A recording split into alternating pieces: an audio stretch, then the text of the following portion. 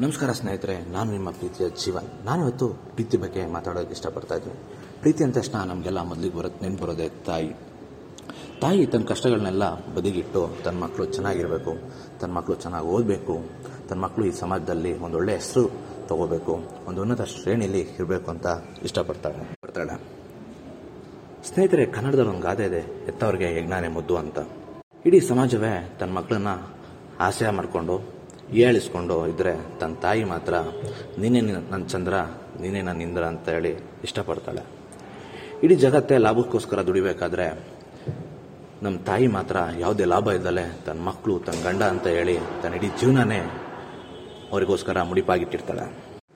ನಮ್ಮ ತಾಯಿ ತನ್ನಲ್ಲಿ ಎಷ್ಟೇ ನೋವಿದ್ರೂ ತನ್ನ ಮಕ್ಕಳಿಗೆ ತಿಳಿಬಾರ್ದು ಅಂತ ಹೇಳಿ ಸದಾ ನಗುಮುಖದಲ್ಲೇ ತನ್ನ ಜೀವನನ ಸಾಗಿಸ್ತಾಳೆ ನಮ್ಮ ತಾಯಿ.